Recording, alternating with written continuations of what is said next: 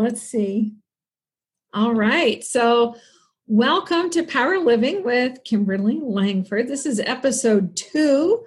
And Power Living is all about sharing and visiting with experts on all aspects of wellness. Our physical wellness, emotional, financial, career, spiritual, business, health, relationships, environment, and more. If you want to step into your best self, listen in every Saturday morning as we share new and old ideas to set you up for the coming week as a fresh start for a better and better you. And with us today, I have, somebody that's near and dear to my heart.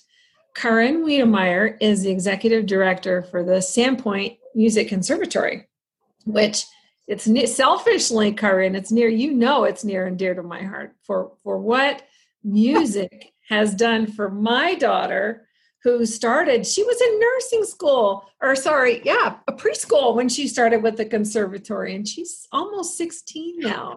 Yeah, that's amazing. What it's done for her personally is, of course, and as a nurse, I certainly know there's so much benefit to our health in terms of music and the arts. And your story in particular with what you and Ruth have done to build this amazing institution in Sandpoint. And so we just so glad you're here. And I know we chatted a little bit before the show, but just to share a little bit about your journey, how you went from this seedling little idea and a spare room in a ballet studio to where you are now, where you've kind of started a movement in North Idaho, and a little bit about that journey and how that's contributed to the health of our community in North Idaho. Yes, so I will need to share a little story that many people have heard, but maybe here not yet. And I'm going to close the door because you're hearing my parrot more than Amadeus. Yeah, you're going to hear Amadeus, and she's getting more excited. So I'm going to give me one. Okay. Yes, so while she's closing the door, the conservatory has a mascot, and he's a beautiful parrot. And he was just saying, "What are you doing? What are you doing?" Right. So I was often, she's one of our support animals, and I will get to that in a second. But when Ruth and I put our heads together, which is now 12 years ago, we originally thought we were going to do a one-day workshop, and just to help with musical literacy. And we sat at a little coffee shop, Perky Mama's, it was called at that time.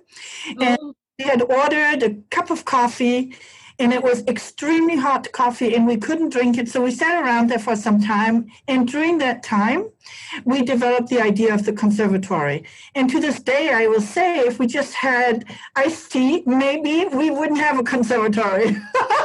Yes, Perky Mama as well.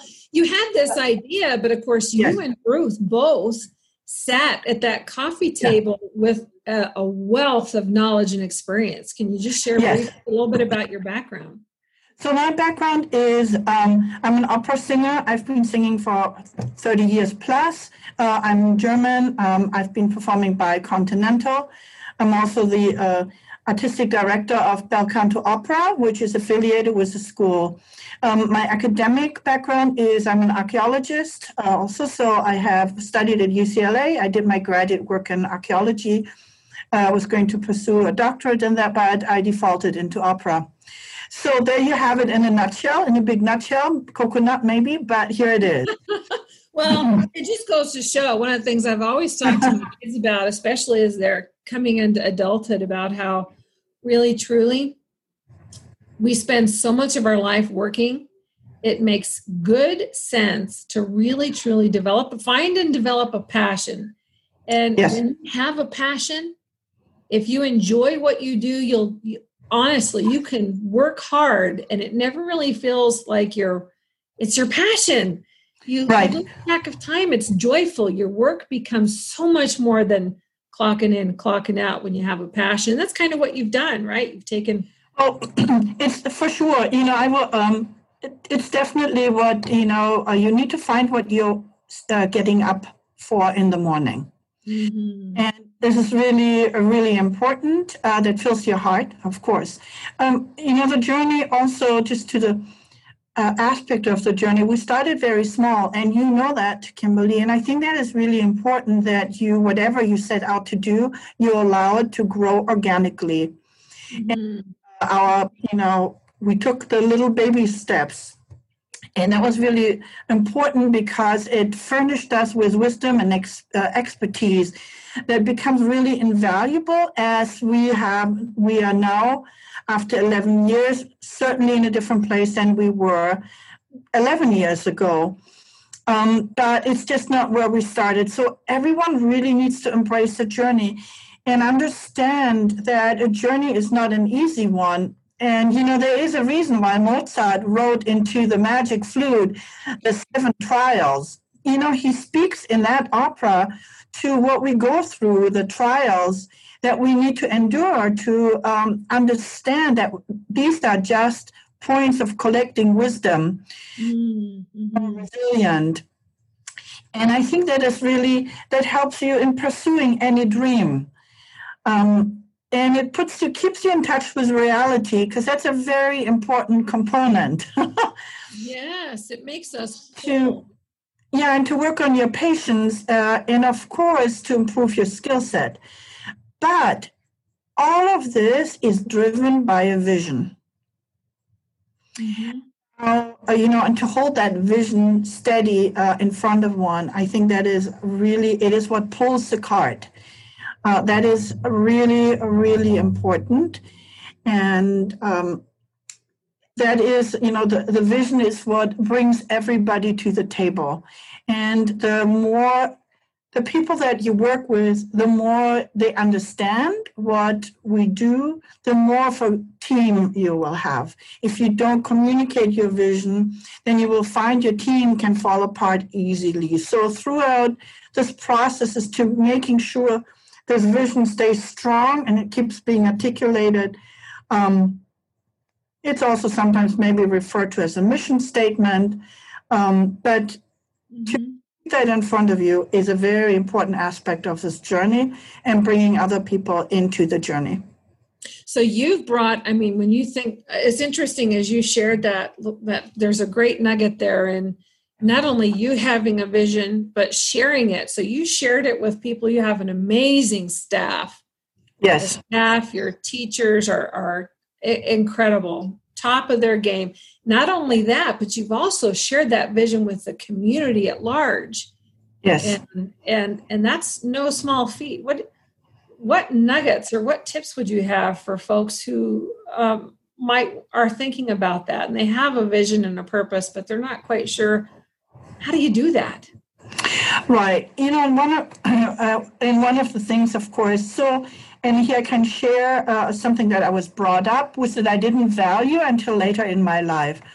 I had my parents, we were in Germany, of course, and my parents never said, you can't. And something I just grew up with, I can't. So I really never had doubt. And as I grew, through this process, and I could have had doubt many times. And of course, right now with COVID and, all of these new hurdles and obstacles, one can have doubt, but it was not put into my cradle, so to say. And I just did not, and I would love to hand this over, that perspective to our students, to really not go from the perspective of I can't, but I can. And it's natural and logical, and so they go. Well, I wonder, how could I? Extremely important message to not put barriers in front of our children, logical barriers, but to equip them and to support that natural curiosity to explore, and to say yes to it and say, yes, you can. And then they will find their own passion and path, and they will follow it without self-doubt. Yeah, I've often said that one of the best things, especially selfishly from a mama's perspective, one of the best things that you and the team there at the Sandpoint Music Conservatory have done for my daughter, I always I've always said that. Keely in particular, Keely and Michelle and John, your amazing staff, they have, you guys all breathe belief. That's what it felt like from a mom watching how my daughter grew up in the conservatory, was that she had an amazing set of mentors who were breathing belief into her at a critical point where she was going through some challenges and things, but she had just this nurturing environment of belief in her, which powerful. And when you think about that in terms of a setting, a school like the Conservatory of Music, the power that you have in really doing that for so many students, and especially, not every family can afford programs like that. If you could share a little bit about, I know you've got some amazing things you've partnered up with. We've got El Sistema that you're working with, and now you're even mentoring another community. Besides mentoring partners, right? Your fellow teachers, mentor students in your community. Now you're mentoring other communities, almost like a glorious infection of sorts. Yeah, I think that there is a realization that self-expression is the antidote to self-destruction. And with that realization comes the awareness how important it is that we give us as a human species or society the platform to be creative and to self-express, so we don't go into these dark places. And there are, many temptations to go there. But if we have that where we can go and we can be creative and express ourselves, then I think we can do a lot of good things. Oh, that's a huge nugget. If we talked about nothing else, it's worth repeating. Self-expression is the antidote to self-destruction, especially at a time right now. Yes. Our teens, and not just teens, adults too. I just lost a colleague I used to work with there at the hospital who ended his life recently. The far end of the spectrum, when you talk about self-destruction, it's not always suicide, right? No, not at all. Many forms where we limiting beliefs that just hold us back from growing into our best selves, or sometimes illness will pop up as a way to hurt ourselves. And we see that. Parents who lose children, children who die early, many of those folks end up with cancer, right? Yes. So it's not just an emotional process, right? It's a physical process. So. And onto that is, we have Michelle, who's now Michelle Handy Fitzgerald is a board certified music therapist, right? Yeah. And that is a kind of rare profession yet. But the more we stir the conversation, I think the more we shed some light on what wonderful things can happen in that profession, and how music can be so useful in addressing social issues or conflicts and create, harmony as a final note, right? Oh, one of the beautiful things, right? Music touches us in a place that words can't. No. Sometimes there are things that we don't have words for. We can't express. Right. Music can. Yeah, music can. And I will say that I know it is said that music is a universal language, but we will find out that actually music is the language of the universe. Oh, I love that too. Karin, you're so wise. There's a lot of power in music and the arts. Yes.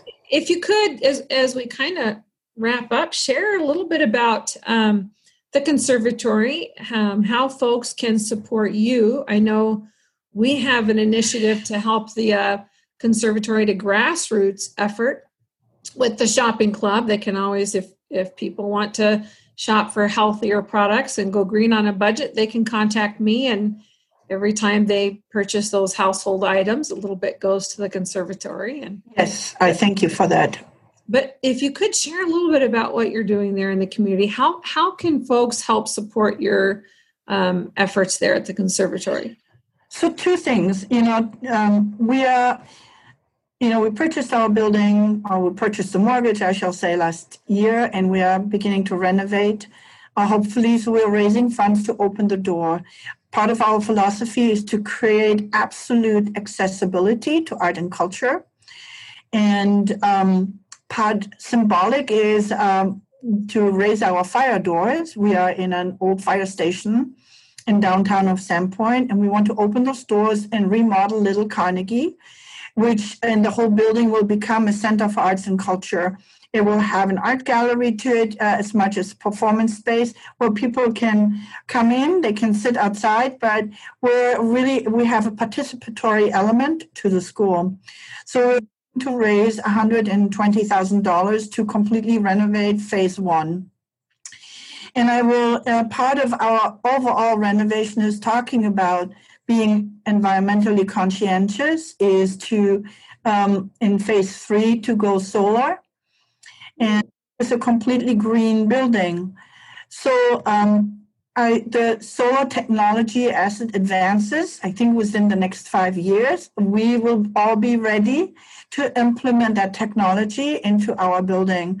So we are thinking alike there, and we're hoping to, again, inspire other historic buildings and other communities to follow suit, to create sustainability and protect these historic buildings that otherwise people think it's not, it's too expensive to support them. Why should we keep them? And we would like to be part of that conversation and say, maybe would be a way to do this. So if you want to support us to open our doors, you would also be supporting our Music Matters program. The Music Matters is solemnly grant supported.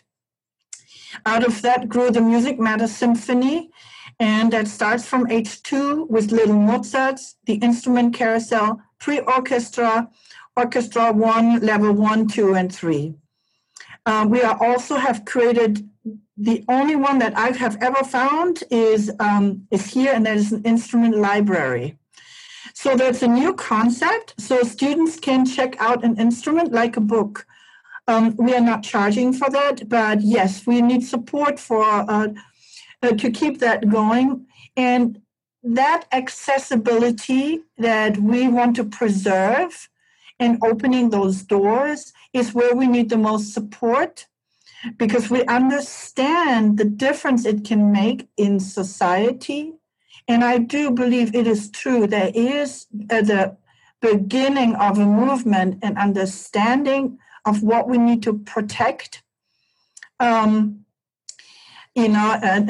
our own capacity to be creative, which ties into finding solutions to problems that may be larger than we thought would be at our doorstep right now.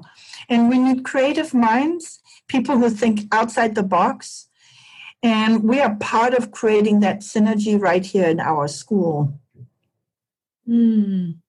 That's wonderful. So I'm sure that they can support you through the website.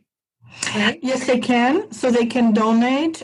If you go to Music Conservatory of Sandpoint, you will find us, and we welcome donations. And I promise you that they will go exactly to what I just spoke about. We also have a huge tuition assistance program. We really absolutely dedicated to make sure we have access to everyone. We work with other rural communities who have not had anything before, be it Priest River, be it Clark Fork. We're just constantly going out there to find these kids or for them to find us, to say, oh my God, this is who I am, and I need to be part of this. I'm not a soccer player. I'm really a musician. Well, and that's huge. So for folks who don't know, who don't live in North Idaho, Priest River, Clark Fork, Hope, these are very small communities that don't have a music program. And the conservatory has been phenomenal about taking music to these very underserved populations and regardless of a family's income, that their students can participate. Yes. Yes, it does take everyone's support. And I know we understand right now, of course, we are challenged in many ways where we have to help on so many different levels. Yet, whatever you think of, please don't forget, us up here and what we do and how much of a contribution it can make in the well-being of a society. Absolutely. Well, Karin, selfishly, I just love and adore you all at the conservatory because of what you've done for my daughter and ergo my family. And she's taking that out in the world. What she does with that is yet to be seen. She's pregnant with possibility, right? So the whole world is before her. And I just appreciate you for my daughter, but for speaking for parents in general in North Idaho and beyond. Thank you so much for the hard work that you're doing. Thank you. Thank you for having invited me today to speak to that. I really appreciate that. And thank you for all that you have done for our school and for allowing us to take a peek into how Jamie is taking off. It made her day. So she got to visit with us before we started recording because Karin, you and your team, you're like her. You are your family for her. So yeah, I appreciate thank you. Thanks so much.